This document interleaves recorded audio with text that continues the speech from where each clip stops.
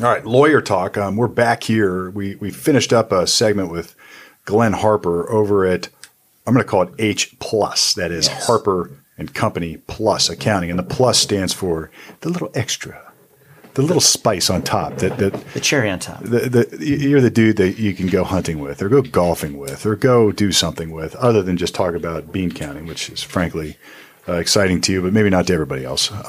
It's the best. It's the best. All right, so here we are, Glenn Harper on Lawyer Talk. So what's accounting have to do with law? Maybe we'll get to that too. But we talked a lot about— Don't turn us off, because it is accounting and lawyers, and they're probably like— You want to hear this. Look, this. If you looked at this on the face, let's just be honest. If you saw a podcast and it said it's going to be a couple or three lawyers talking to an accountant, I'd be running for the hills. We'll slip in some fart jokes or something to make it. We'll try to make it exciting. It always makes it funny. But I'd be like, this is awful. I'm not going to listen. But we're different. I promise. We're different. That book is still scaring me, though. Yeah. Well, last time we referenced a book, and it was this blue book that says Tax Cuts and Job Act. Complete analysis. That's a complete analysis. I can't believe that this is only like an inch and a half thick. Oh, look, and it's in like four font. And it's phone book paper in like 4 font. It's like reading the Bible. You know what? This looks a lot like my business, and it scares the crap out of me. The worst part about it is, here's the funny part, is IRS hasn't even written the code for the majority of this code. We don't even know what the rules are. We know what they intended when the Congress passed this thing, but we don't know what the IRS is going to allow yet. So that's where the fun part comes for us. So we got a new tax code coming. Before we get there, we talked last time about the business owners, the entrepreneurs, and doing some tax planning and what happens if you don't, and how you can help them if they didn't, and get caught up and fix everything, even though that might be sometimes fatal. But what about just the guy or the gal who's just got a job, maybe working for the government or maybe working for somebody in the private sector? Or that's easy. Tax Slayer. Tax Slayer is that? Oh, that's like a TurboTax. Well, so why not just go to the guy flipping signs? You know, to do your taxes here for $100. As a rule of thumb, the society, for whatever reason, with this, they call it a progressive, but I like to call it a regressive tax rate. Meaning the more you make, the more successful you are, the higher tax you have to pay. It doesn't seem kind of right, but it is what it is. That's the rules we live with, and that's what we have to do. So there is this notion that depending on how much money you make and depending on your individual circumstances, there's certain parts of the code that you have to deal with and certain parts of the code you'll never see in your whole life. And depending on where you stay in that world determines how complex your situation is and what kind of advice you need. Generally, if you're just we call it a real job, you go to work every day, you make your $50,000 a year, you make your $75,000 a year, maybe you're the only breadwinner in the house, you got a couple kids, maybe you have a mortgage, maybe you have your rent, it doesn't really matter. This tax code that we had before was still a little complicated for you because you still had to do some itemizations. There was on your deductions, you had to do a little bit of things that were going on. This new tax code raised the standard deduction so high that most people that make less than $100,000 a year will not even have to itemize their deductions anymore. And this is called the Tax Cuts and Jobs Act. Yeah, I think that's code word for make it more complicated for people. And when did this take effect, Glenn? Well, it's interesting. Most of it started in effect January 1st of 2018, but some of the property acquisitions and things of that started basically back in September of last year. So the idea, though, I mean, you got people with real jobs, like you said. The idea is they don't have to worry about how many bags of clothes they took to Goodwill anymore. They don't have to worry about some of the taking a kid or taking a daycare expense, all that stuff, because they just get a standard number that they get to take off their income. Right. Back in the old days, your standard deduction, I'm making up a number, is $12,000. So you had to make at least $12,000 of qualified expenses. You add them up to get, and if you took the greater of the standard deduction or your itemized deductions. So if you rented a house or had a mortgage on your house, your property taxes, state and local taxes, charity, and you came up with $8,000, well, the standard deduction was $12,000. give or take. So you'd take the standard deduction. But if you were add all those deductions up and you got $15,000, you take $15,000 and you get to deduct that. Well, now this new law says, you know what? Let's quit messing around with that. Let's just make this $24,000, the standard deduction. So everybody gets $24,000 deduction. If you're a married couple gets $24,000. What if you have more deductions than $24,000? Well, then you can take more. But in the pure genius of our legislators, is this like evil genius or pure genius or pure evil? We dealing with good genies or bad genies? We're going to go with the genius as a little sarcastically, because what will happen is now let's say that 95% of the people in this country who work make less than, say, $125,000 a year. Okay, as a household. I may be give or take a few percentage points. I'm pretty close on that number, though. So what this code did is they lowered the rates, gave a higher standard deduction, got rid of some exemptions, gave some credits for kids. It basically made those people's tax returns like exponentially more simpler to do. They need a W-2 and they have their W-2 and they take the deduction off. They get money back. Life's good. There's not a lot they're going to have to do. So what's Plus going to do for that guy? Not a lot. So are you telling them? I mean, we're on the air here. Are you telling people don't hire me or H&R Block or anybody else if you're that? If that person has a real job, there's not a lot of opportunity because there's not a lot to do. They don't really need the accounting and tax advice. They might need the Plus advice for, hey, do I know a good roofer? Do I have a good financial advisor? Something like that. You hit the nail on the head. That is the Plus advice because you're like I am. You're like we are here at Yavich and Palmer. It's like if somebody needs a kitchen, they call me. Why? I don't know. Useless knowledge. We got it all. If it's like, oh, hey, I need this. My transmission dropped. Do you know any car guys? They're calling me. Yeah, I got a guy. And you're that guy. I got in a your guy world. for that. You got a guy for everybody. Right. Well, though, tell me, Glenn, one thing that I always wonder, because you hear commercials about it, you hear people talking about it, for the just real job person, is there ability to deduct things like you hear suits, traveling to and from work to your job? Negative. No. So none of that stuff. But I got to have my hair clean at work. When does that come into play? Because you hear people, like if I drive for Uber, like my car is obviously a component of Uber. There's opportunities for that. Okay. So this is the value of, you can look it up on your Google what to do, what you think you should do, but that's not it's not applicable that way. Google is wrong. It points you in the right direction, but you got to still know where to look, and it does.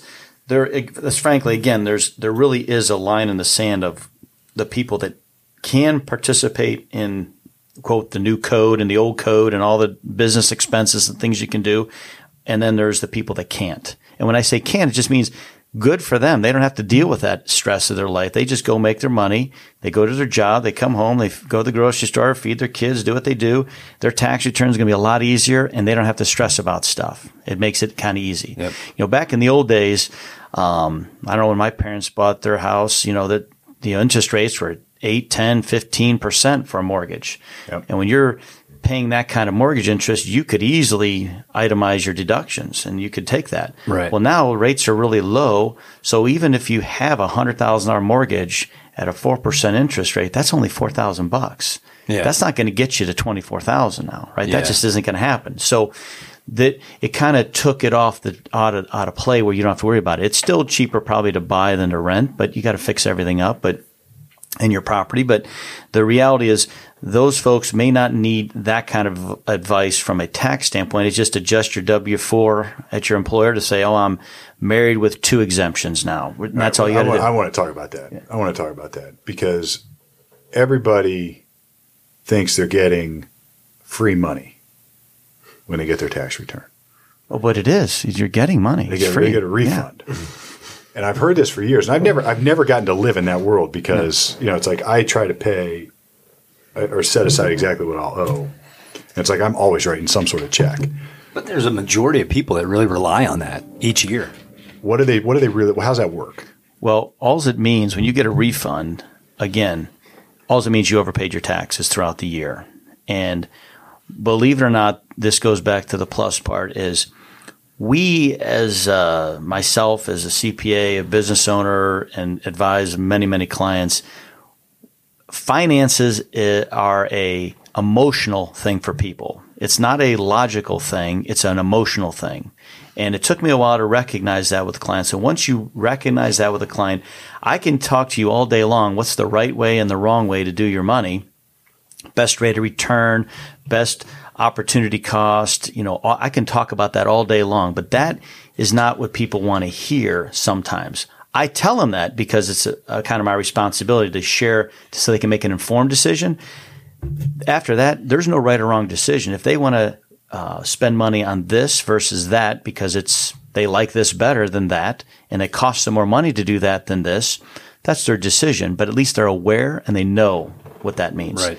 So all it means when you overpay your taxes is that you were over withheld, and all throughout the year the government took your money and they held it all year long. They don't pay you interest, and when you file your tax return, they'll give you the money back. But this goes back to the whole thing. A lot of people love the refund because what is it we talked about in the earlier podcast? It's a big chunk. Yeah. Giving me $7, $8, $10 an extra in my check a month, I'm going to just spend that on whatever. But you're going to give me a $800 refund? We're going to Disney. I mean, we try to, right?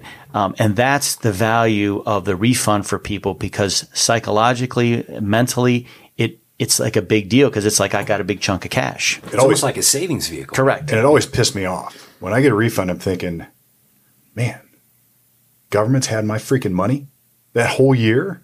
But I guess that sort of presumes that if you're not paying that money, it's not going to it's probably doing what you said it would do last time. It's like if it goes home to you, you're probably spending it on Applebee's. Again, there's a difference. When you're a business owner and you're the other 5% of the population that have to do tax planning and do all these things, it's really never a refund.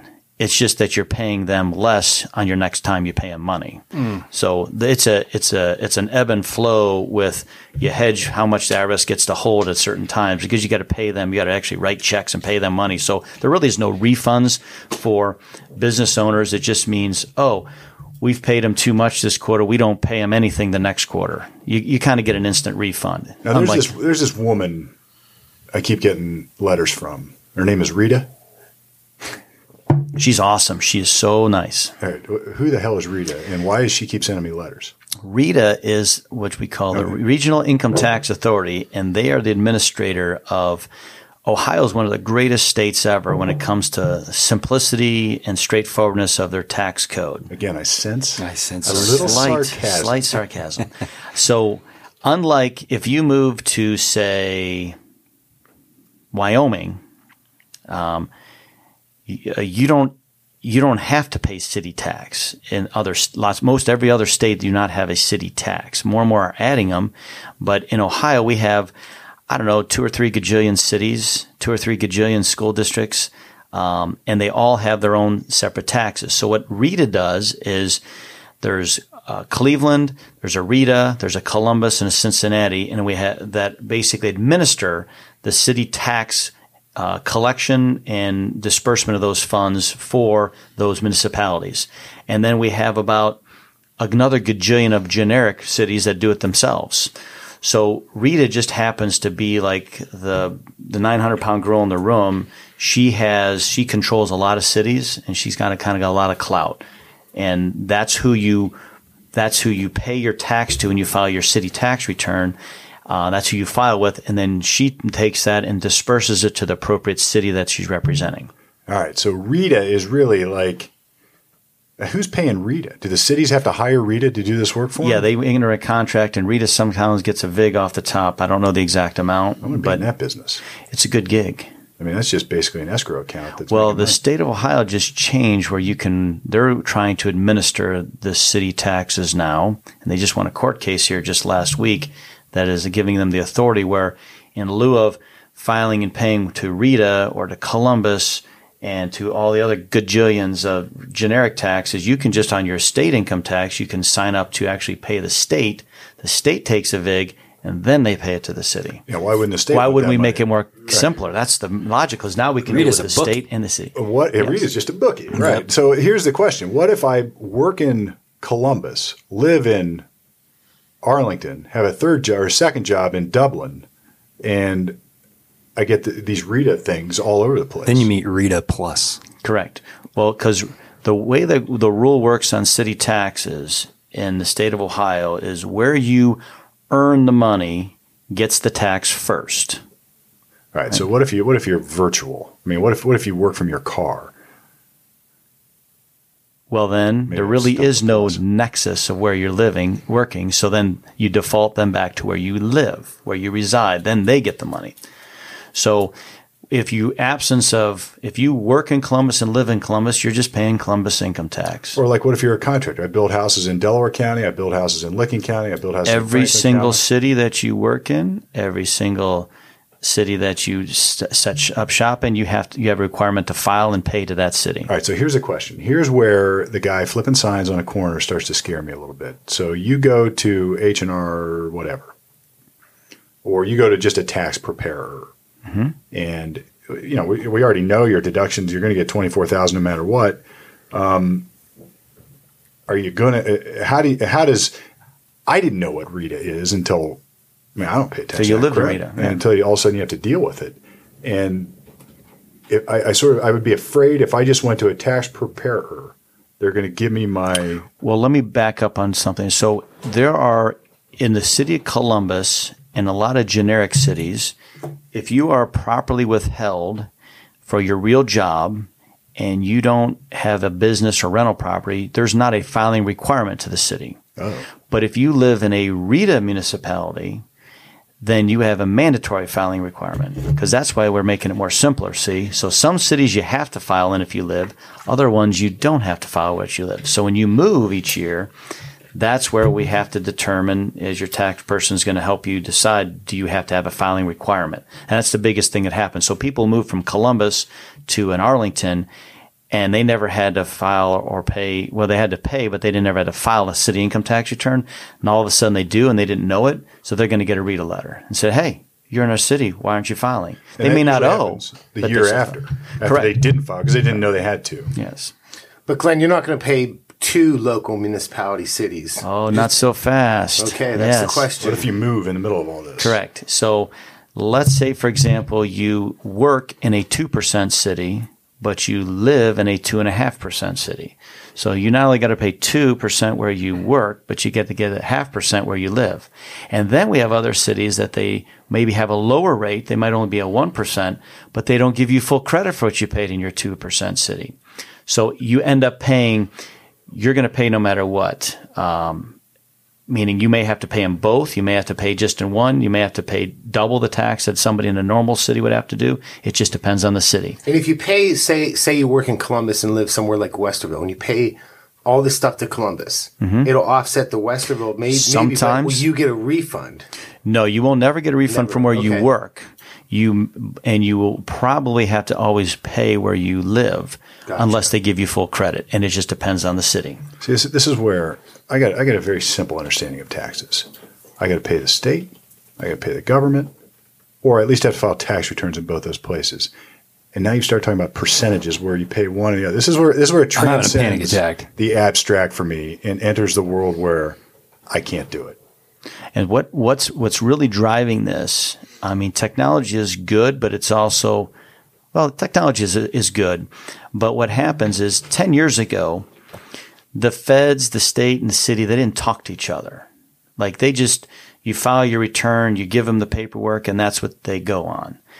Well, with the technology, it avails itself to where the state can go ping the IRS and say, hey, give me anybody that lived in the state of Ohio address that put it on their tax return. The city can go, give me anybody that has an Upper Arlington address.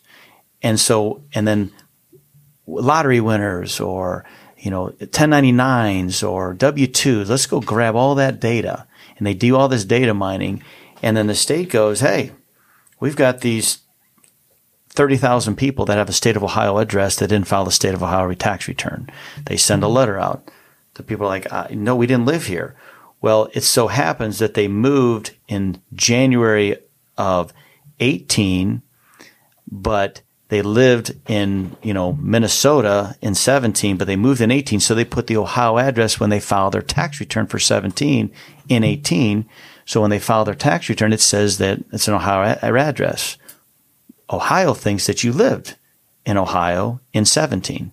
So you get a letter. So you have to go, but no, I didn't. Here's where I actually moved. So it created more correspondence because the agencies have the ability to mine this data and kind of pick the stragglers up that they couldn't do before.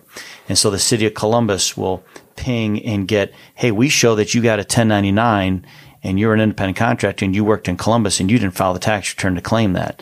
And you get the letter and you're like, oh, geez, I forgot. Yeah, I did have to do that. And that's how they're grabbing more and more people, and that's why it makes it more complicated. So we are seeing in our industry, 10 years ago, for every 100 returns we would file, we'd get one, we call them sundry nuisance letters. We'd get like one. A nuisance letter. I love it. A letter from the IRS, that's a nuisance. And we're like, I can't believe we already sent this stuff. Okay, we'll send it again. Now we're getting upwards of 30, 40 of those letters per 100. There's one over on my desk. Right. It's just nonstop. That I got to show you. And my taxes I thought were done, but no. You always get a letter. It's never done. And what it's happening is it's nothing against the agencies. They're trying to do a good job. I mean, ultimately, the IRS, the state, and the city, they want you to file properly and pay what you owe. They don't care if they owe you money or you owe them money. They just want it right as a general rule of thumb. But they're not going to give up without a fight if they owe you money. Let's shift gears again. Let me throw out a word for you and see if, because we're talking about technology, Amazon. No. Online purchasing. I would be willing to bet that 99.9% of the people out there are failing miserably on reporting this type of transaction. And is that in theory? I mean, we have to do it, right? Well, there's two parts. One is if you're a business and you go and buy your paper, your computer, you buy it online. Because, hey, they don't charge sales tax. So you go buy it online and you get that shipped to your office.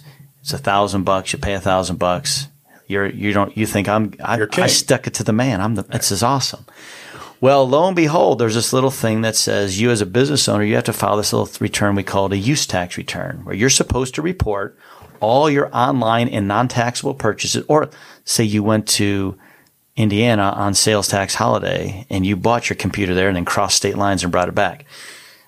You have to pay sales tax. Is this competitively unfair for Ohio businesses that have a brick and mortar here, and we got to charge everybody sales tax? Every company has to do that, and you can go across the street, across the border, and buy something without sales tax. So the state of Ohio says, not so fast. If you do that, you're supposed to report and claim, hey, I have paid $10,000 worth of purchases that I didn't pay sales tax on. So you then say, oh, the tax due on that is whatever, $700.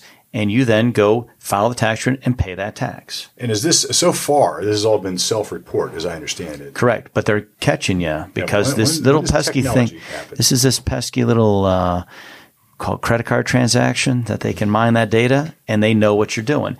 And the rule is that effectively, if you don't do that, you're kind of committing a crime by not reporting your tax and not filing it properly. So that's on the business side.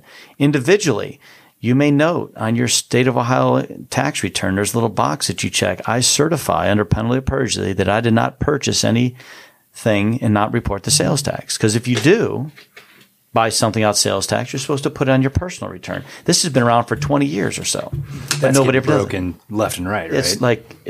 But it's so hard to enforce it. But they're getting better at it and getting better at it because, again, the intent is I think pure, that it's not fair for if I've got a business next door here that they're trying to be competitive and people are not shopping there because they're not paying sales tax because they're going somewhere else where they're not paying that. It's not fair for that business, right? It's not reasonable. So I get the intent and it should happen, but people are still thinking they're getting a deal. And so they go after that. So they're not walking into Target to buy the stereo for the kid. They're just buying it on Amazon. Grab it online. Now, Amazon's collecting tax now, right? They started to, yes. Yeah. And more and more. They got it. Well, I mean, they're in Columbus now. Well, it used to be this nexus thing, but now they're just making rules that say if you want to do business here, you have to charge the tax. And this is the fundamental problem with a small business owner is that, let's say you're going to start making cookies out of your garage and ship. Well, that's not a good example. Widgets. You're going to make some really cool widgets that people want to buy that are subject to sales tax. Well, what Ohio has, what is it? 92 counties, 82 counties, 40, I don't know, we got a crap ton of counties. Every county has a different rate. So if you start selling to all these different counties, you got to start collecting sales tax in all these different counties.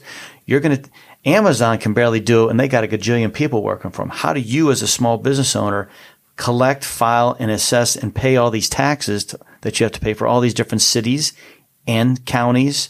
It's horrible. So people don't think about that when they start the business, that they have to maybe, once you cross over county line or city area, you have to do all these things. And that's I gotta be honest. I just lost it. I'm just like, I hear all this crap. Did I I'm lose just you? like, Oh, this is I- like, I'm my already head like- is spinning now. Yeah. Putting a mental checklist in, like, I got to talk to my wife about this Right. stuff. Right. I need to go to Harper Plus. Man. Yeah. But no, don't come see me. That's too much. No, I'm kidding. That's the thing is like the commitment of West Has, and that's why we're saying earlier is when you engage to do business, you're either above the board or below the board. Once you come above the board, these are all the rules that you're applicable to, and Right. you have to do And it. you're on the grid. I mean, right? you'll You're get there. caught. They know who you are, and if you don't do it right, I mean, it's punitive. Now, luckily, the state of Ohio, every few years, they just ended one a couple weeks ago. They did this amnesty program. If they've not assessed you and you've not filed your state, local, or your sales taxes and use tax and CAT tax, you could come clean with them, and they would not charge you a penalty, just half the interest, and pay your tax. And that sometimes happens, but that's the exception, Safe not the surrender. norm. All right, one more word I'm gonna throw. Maybe not one more. Another word I'm gonna throw out. Nanny. People have nannies? What? Okay. Nanny. Right. I see this all the time. Where do people go afoul there? Well, mean, you it get sounds the- like a good idea when you get a nanny. And it is a good idea, and it does help. There's really two parts to this conversation that I generally have with my clients. The first part is, what does a nanny really cost? Can I afford to pay one? Should I pay one? And we go through the calculation to say, look, when you pay your nanny, it's X. Do you know that when you go back to work and then you pay taxes on what you make and you have net of X, of Y compared to X, are you ahead or behind after you go to work and pay your nanny and pay your taxes? If you're ahead, how much of ahead are you? If you're ahead by $500 a month, is it worth it to go back to work, pay a nanny for $500 a month? All right, so that's just the basic That's cost the first benefit thing. analysis. And Easy. people go, oh, didn't think of it that way. And I'm like, well, yeah, don't forget your clothes, don't forget dry cleaning, don't forget parking, don't forget your mileage and gas and all those things and the stress. So what it comes down to, this is one of those ones where logically sometimes it doesn't make sense, or financially, but people are like, hey, I'm going to go to work and that's just the way it's going to be. And there's one more big factor that people often overlook, which is probably part 2 of what you're going to tell us about nannies. What's that? That'd be the tax consequence. Tax. Yeah, apparently there's taxes due on that. A Yeah. freaking nanny? We call it the household employee tax. And what that basically says is that if you pay somebody, what is the number? Well, $1,700. we got the blue Yeah, book in nobody there, can so- look in that. That's cheating. Let's just say if you pay somebody more than, say, $1,700 in a year and they work in your house, you actually have to go get a tax ID number and actually pay them payroll. Pay them a gross, withhold taxes. They get W-2s. They get a W-2. Wow. And sometimes, because we love the tax code, sometimes you pay those taxes as you pay the employee, the nanny. Sometimes you pay them quarterly, and sometimes you pay them at the end of the year on your personal tax return. But you literally are an employer. You got to have your workers' comp. You pay your unemployment. You withhold Social Security and Medicare tax. It's 1099 stuff. No. If you do that, then you're in even worse trouble because, well, they're an employee, Steve. You can't be paying them an independent This is the contractor. argument. I always have this argument with Glenn, because Glenn's like, well, you can always just say, I was like, your world is interesting to me because you live in this sort of weird black and white world where you can always just say it's this and it could be this or this, but I'm going to call it this because you're allowed to maximize tax avoidance is perfectly legal. Correct. But in my world, we can't just say something. It's like you can't do something and just say, well, I was really doing this, because then you get into this weird area of criminal intent and deception and fraud. So it's like you can't just say that this is a 1099 and get away believe with that it's going to be, because it's not. It's not, right? Yeah, It's like our world is far grayer, where it really comes down to what the intent is, not what it looks like. And we can't call something else just because it helps us if your intent is different. And then we get in this weird area of how the heck do you prove intent? Who knows? But anyway, if you have daycare, summer daycare, you don't have to call it a nanny. What if you just have a school teacher in during the summer working for 8 hours a day watching them? You're not supposed to do it. So I'm sure people do it all the time, but as long as you take your child somewhere else, there is no W-2 requirement as an employee. Because you're not supervising. Then they become a 1099 basically. Well, it's not even a 1099. You can pay people somewhere else to do things. So they just can't come to your household. It's a household employee. Do you get to deduct it as a daycare expense? You're a funny guy. You can still treat them up to the you can get a $3,000 dollars per kid up to 2 kids that you can take into child care credit. Or if you have, quote, want to do a 125 pre-tax plan, you can do $5,000 as a deduction. But who wants to set that up? So most people will just take the child care credit, and it's basically $3,000 per kid for 2 kids. Huh. And so you're paying your nanny $25,000 a year, but you only get to get a benefit of $3,000. I mean, this is as old as the hills, right? Paying somebody under the table. I mean, that's people do it. Like if you have a babysitter come in for for date night, they're not making that much money. They're not going to make that $1,800 a year, whatever the number is, right? So you don't have to worry about it. It's only if they come in on a regular basis. Because here's what happens. So it's all good until you get caught, right? Then it's not so good. And so here's how you're going to get caught. One, you get audited and they see these checks leaving your bank account and you're paying this person. Who are these people? This person coming in your house. That's not happens very often. The one that really happens is you've got your quote nanny in there watching your kids and everything's great. She's part of the family and everybody's getting along great. Everything's great. Then all of a sudden you have a disagreement or, ow, I hurt my back, or something happens and you have to part ways. Well, when you part ways, that person generally now is unemployed, and they're going to call up the Ohio Department of Job and Family Services and said, hey, where's my unemployment? And they're like, well, we don't have records you working. Well, yeah, I was working for Sally Smith over here, and they were paying me. Yeah. And they're like, really? And then they go see Sally Smith. And then all of a sudden, you're in a hot mess. And the state's on you, then the feds are on you, then you didn't have workers' comp, then you got to pay Social Security tax, it's back wages. It's a big thing. You don't want to be that guy. What if the nanny just says, you know what, I'm not going to go look for unemployment, but I'm going to file a tax return? That's what I was going to say. We don't care if she files a tax return, because if she does it the way it was intended, not the legal way, but way we were paying her, say we're paying her $100 a day, she can just put that as Schedule C income. I was making $100 a day. That's not going to trigger and that doesn't trigger anything because she's just self-employed. Gotcha. All right. So that works out just fine. The simple fact of when you pay the nanny and you don't do it right, it causes this huge problem. And you just don't want to be that person because they get you. All right. I got another. Go ahead. Well, I was thinking, what about gift cards? What about them? So let's say, this happens to us. Let's say that you run a business, your client is very happy about the outcome, whatever you did for them, and they come in and they say, here's $100 to Starbucks. Thank you for the work you did. That's extra, and you really went the extra mile. What? Technically and non-technically. So you should, based on that amount, probably claim it as compensation and bring it in as income because they paid you for something. Again, this gets back to that little gray area, is like I'm allowed to gift anybody $15,000 a year if I so choose to do so. That's the cap. But $15,000 per year without filing a gift tax return. And that's per person. So if it's a mom and dad, they give their kids $30,000. Right. So I can walk in this room and we've got 13 people in here. I can give each of you $15,000 per year. Bring cash? I'll take cash. Absolutely. And I don't even have to report that, right? On the cash reporting requirement? You don't have to do that, do you? No, nobody does that. 83 what? It's complicated. Put that on my little list of terms. You can give as much money as you want book. to that. The problem is the IRS's issue is, well, what's it related to? Are you just giving to give, or are you giving because in lieu of compensation, right? So it's about I can come in here and give you a gift card. You gave me an invoice. I paid you. We had an agreement. That's it. And I come in and say, hey, this is here's a little solid for you. You probably would not claim that as income because it's not part of what you did.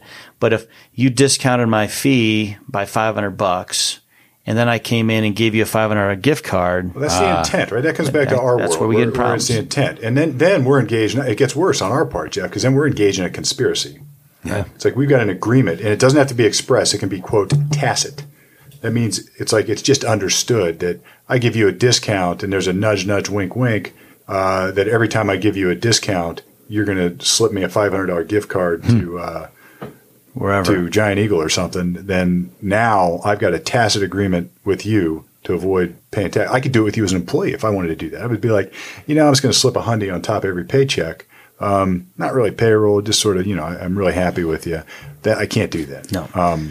People want to, and again, it's interesting because you have the noblest intentions to help somebody out, and you end up making it worse because you didn't do it the right way. Yeah. So we'll get this question a lot, like, "Hey, I want to give my employees some cash. My blood pressure spikes." I'm like, you can't do that because it just causes a problem. So what you end up doing, you're saying, like, give them the $100, but just let's run it through payroll for $125 and just put it on the gross payroll, and then you're fine.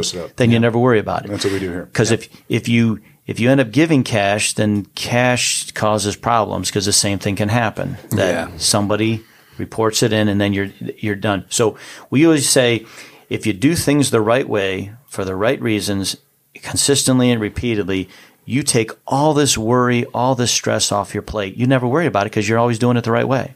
What about? I didn't know I should be worrying about it. Now I am. Always sure worry. Thinking that. Always worry. You should maybe open up a Youngstown office. I don't think they do it like that. They don't. They probably don't. But I don't think they're going to enforce it over there. Which is a great segue to my next word: criminals. Yes. We deal with it all the time. I mean, by the time I got two different sets of people that I talk to. And depending upon what we're talking about exactly, they may go over to your office or they may have to stay here. Mm-hmm. And, we have a privilege. So people tell me something and there's no other people around other than us or we lawyers, then the things they say are privileged. They can tell me all day long, hey, look, I hid thousands of dollars from the IRS. What do I do about it? Don't tell me that. I'm not going to tell you that because the things they tell you, look, my dad always said this. He was a United States attorney for a while. And he's like, I don't go after the person. I go after his accountant, right? Because there's no privilege there. And all of a sudden he can get, by subpoena, all your records for everything going way back. So there's no privilege there. But I get this class of people. They come in, I start talking to them. Maybe they got a drunk driving case. I'm like, what do you do for a living? I started being a contractor last year. I just went out on my own. I'm doing blah, blah, blah, blah, blah. And I was like, did you file a tax return last year? And they're like, no. I mean, look. They sort of, it gets that quiet thing in the room. It's like, at what point do they not call an accountant to file, even if it's delayed or an amended tax return, versus they better be in front of a criminal lawyer? So is the question like, when should I file, or? Well, let's say that happens. I got a drunk driver coming in here. I'm talking to this person, and I find out they're on a business on their own. They started last year, and they haven't done anything tax-wise. Right. So the crime really is not filing your tax return. Not paying your taxes, that's no problems. I mean, if they can't collect it from you in 10 years, it just drops off your record. But if you don't file your tax return, that's the crime. All right. So always file. But what if you didn't? You come clean. Just go file them. If you file, are you going to get prosecuted? I mean, your experience, you get prosecuted. Generally, again, I'm not definitely not a tax attorney, but generally, what I see in my office, the record I had is somebody didn't file for 18 years, and we filed 18 years of tax returns for them, and they just had to go pay their tax. Some years were getting money back, and they didn't actually get the money because it was too far back. But if they owe money, they paid it, and they got some penalty and interest. And the IRS is like, yeah, good deal. Back on the grid. Yep. The IRS doesn't generally, if you catch it before they do, you're going to be okay. But they still could and say, I don't like this guy. We've seen people where people didn't file the state tax return. They go to jail for that. And we're like, the state, but that's just a tool that a prosecutor will use. Well, here's where I draw the line. Here's where I help people make that decision. If the income is questionable, in other words, say they were running a business that was under the table in some way or not legit in some way. Say it's a dope business. Or if they're targeted for something else and they're on the screen already and all of a sudden they haven't filed tax returns, I'm going to get them to a qualified tax attorney where they can tell that problem to the attorney and get the privilege, but somebody who's also an accountant. And they exist. It's a rare bird. They exist. Then we got bigger issues.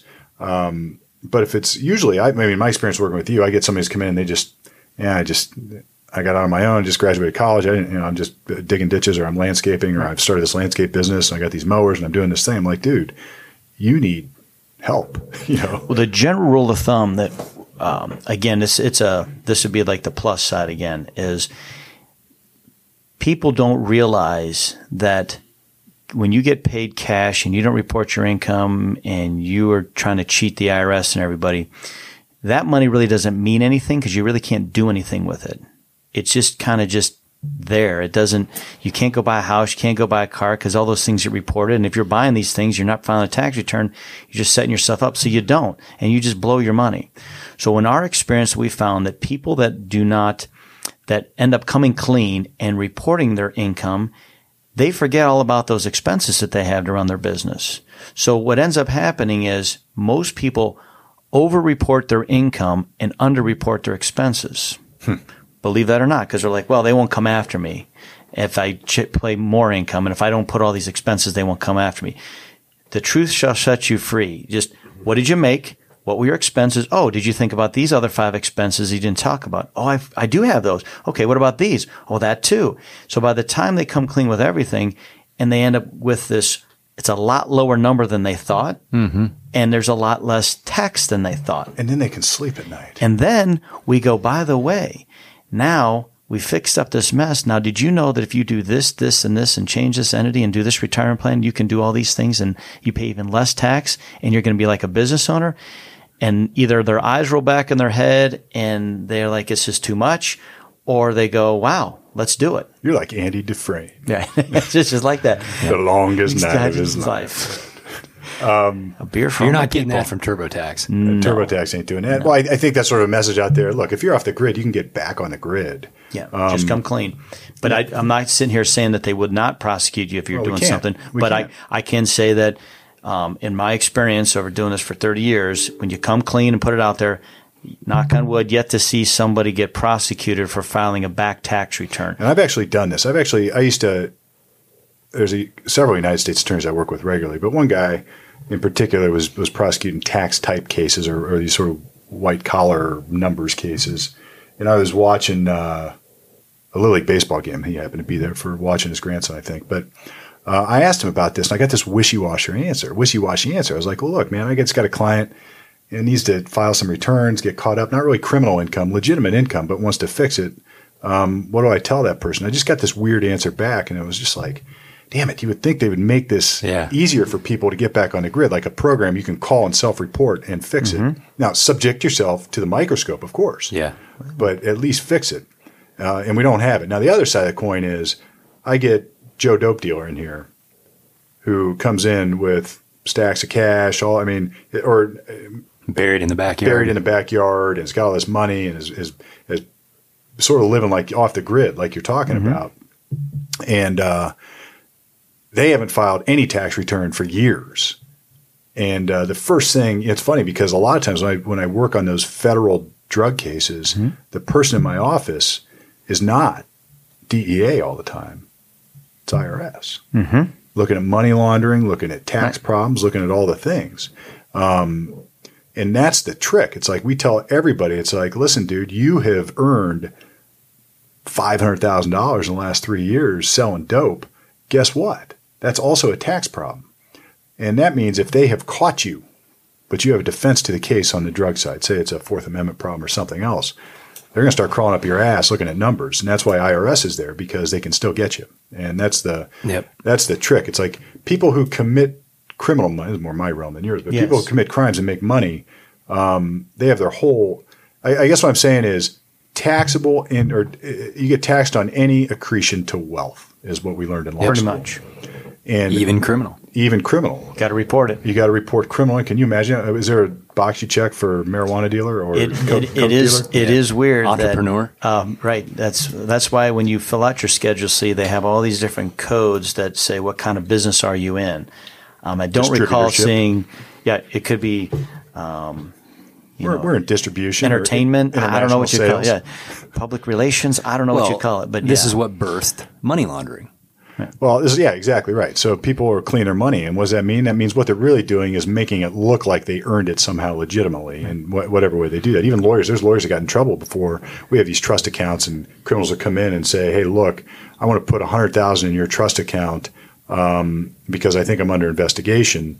And there's this nudge, nudge, wink, wink that we're going to give it back to them. No, thank you very And much. I'm just like, dude, you go right next door, go down the road, you go, whoever will do that for you, because I am not a crook. I won't do it.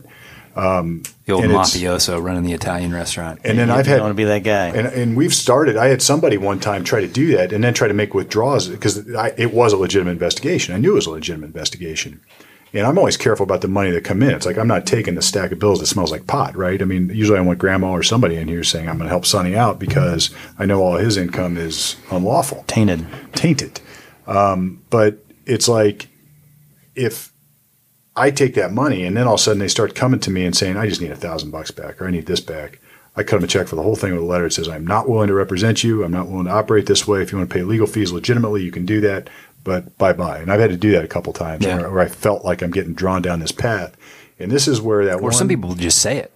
Right. Yeah, I got to get on the street for a couple weeks and I get you paid. It's like, huh? I don't think so. No. Because what it comes down to is that you and I, we've got these things called, ethics. We've got these higher authorities that can take our license and ruin our livelihood. Yep. So do you think I'm going to subject my entire firm and my reputation license to not claim some income on your tax return or make up a deduction? That's not going to happen. You got to go. So. And even the next word is cash, right? I mean, it's like this happens to us all the time. There are people I grew up with all the time. They work in a world of cash. They get a paycheck legitimately. They go right to the bank and they cash it. Mm-hmm. And they got a stack of cash. That's what they live on. That's how they operate. And I think in a lot of ways it's sort of clean. You're not paying credit card fees. You're not doing anything. You just and when it's gone, they're done spending. That's it. They're the ultimate budget people. It's perfect, right? Because when you don't have it, you don't have it. Right. Well, I get guys will come in here. Well, clients will come in here. I always say guys, but I mean that generically. I get clients who will come in here, and they will just say, "All right, I'm paying you in cash," and I look at them like, "Okay." They look at me. I look at them. They look at me, and I just said, "Look, every penny of that is going to the bank. I mean, you can pay me in cash all day long. It still goes to the bank. I don't care." And Rule number one. There's this weird world out there where people think that if they pay their contractor in cash, somehow they get that 30% discount because it's cash. But that doesn't happen in my world. I imagine yours, you probably operate the same way. It's like, I can't remember the last time somebody paid us in cash. It just doesn't happen. It's usually a check or credit card. And, again, it's just the different clientele you work with will determine how they pay you, But always claim it. Always put it in the bank. And even if you don't put it in the bank, you still claim it, and you'll make sure you make an entry in your accounting program that says, hey, I collected $100 in cash and I took the $100. And now you're legit. I have people do that. And here's what's interesting. We have clients in a certain area that make money and they operate in a lot of cash, all legitimate. They're trying to pay tax on it. They're trying to do whatever. And banks aren't taking their money. Right. Banks are just saying, this is, you know what?